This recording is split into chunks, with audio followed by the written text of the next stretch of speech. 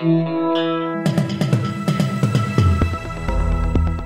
listening to the Batuta Advocates Weekly News Wrap on Desert Rock FM 96.5. Welcome back to another Batuta Advocate Weekly News Bulletin. This is my favourite bulletin.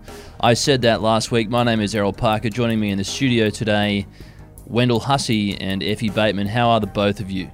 Yeah, pretty good. Pretty good. How are you? I'm all right. It's frickin' Friday. I'm ready to get out of this. Frickin' Friday, and it's the start of the financial year, which means it's the end of the previous financial year, which means I got my fucking tax back. It's invoicing season. No, that's boring. I don't have anything to do with that. I just got my tax back. I've got a case of vodka cruises.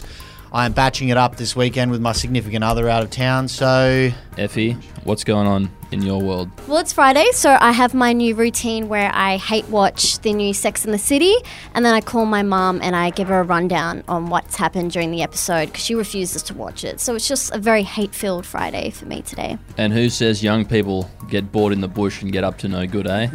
Plenty of things to do on the weekend in the country, isn't there? Exactly. Always fun with a case of vodka cruises. Errol Parker, should we kick these things off? Let's do it, mate. What's making news this week in Batuta? Well, Stuart Broad is now apparently a judge on the spirit of cricket.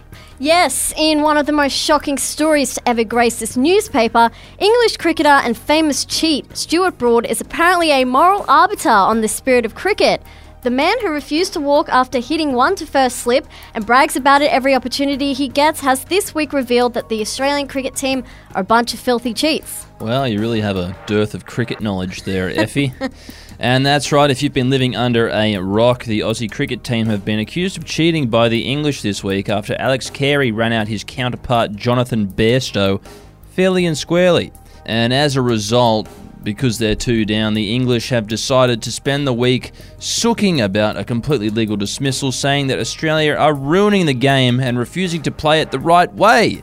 However, what's been pointed out following the first day's cricket at Headingley, it might be time for the English to focus on the spirit of catching the fucking ball rather than cricket. No, they actually did catch those balls, Errol. They didn't drop them. That's right, yes. And you mentioned there that they're Baz catchers. Yeah, they're Baz catchers. Baz catchers! And you said they're 2-0 down. They're actually 2-0 up. They've won the first True, two matches, yes. Because morally and philosophically, they are superior to us as cricketers. True, well that's how the English conquered the Germans in World War II, by having higher morals.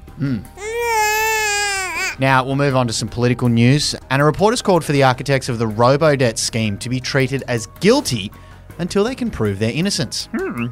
Yummy politics news. What the fuck was that?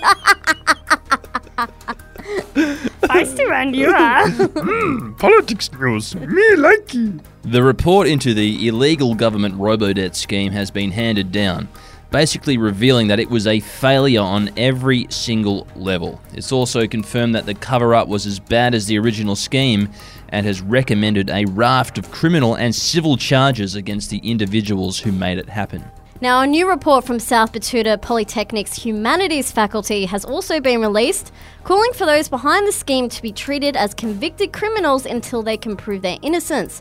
As the lead author of the report said, that's how they treated ordinary Australians, so let's put the shoe on the other foot and see how they like it. Well, it's interesting, Mr. Hussey, because, in other countries, not too far from here, with charges like this, public servants are often met with bullets, but not here in this country. No, not in this country. That report's also called for the politicians not to be given millions of dollars of taxpayer money to fund their legal defences. They can actually pay for it themselves, apparently, according to the report. I do like that model. I mean, that's something I think the new Anti-Corruption Commission can examine, the overseas-based model where if you're a corrupt politician, you get taken outside.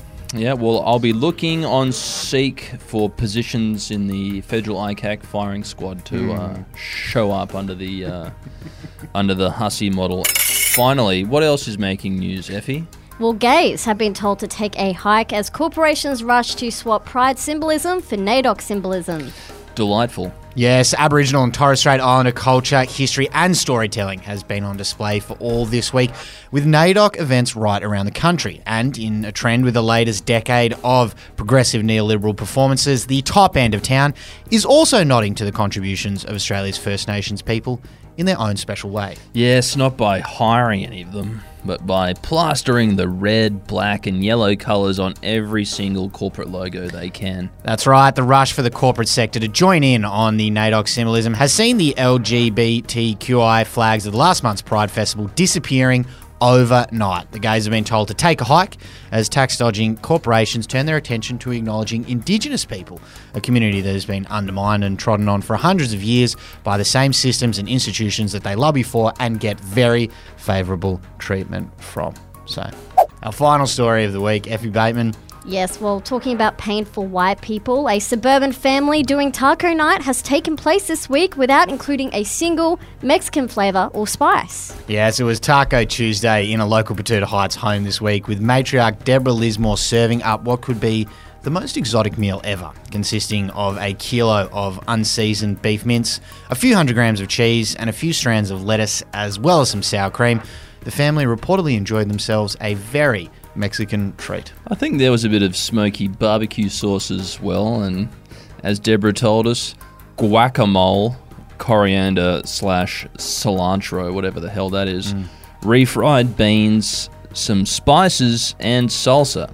They can all go and get fucked, apparently. Succinct from Deborah there. Fair enough. Look, that's what they like, and they're enjoying it. And as Deborah said, we have such good produce in this country that we actually don't need to fuck around with things like spices and flavours. You know what I mean? You just rely on the quality of the 3-star budget mince you buy from Coles to really carry through. Yeah, well, look, you might turn your nose up at a bit of Brahman hump, but, you know, it's got this country through a lot of tough times, Wendell Hussey. Well, with enough smoky barbecue sauce and sour cream, anything tastes good, I guess. Well, let's leave it there, mate, until we get in more trouble. Goodbye.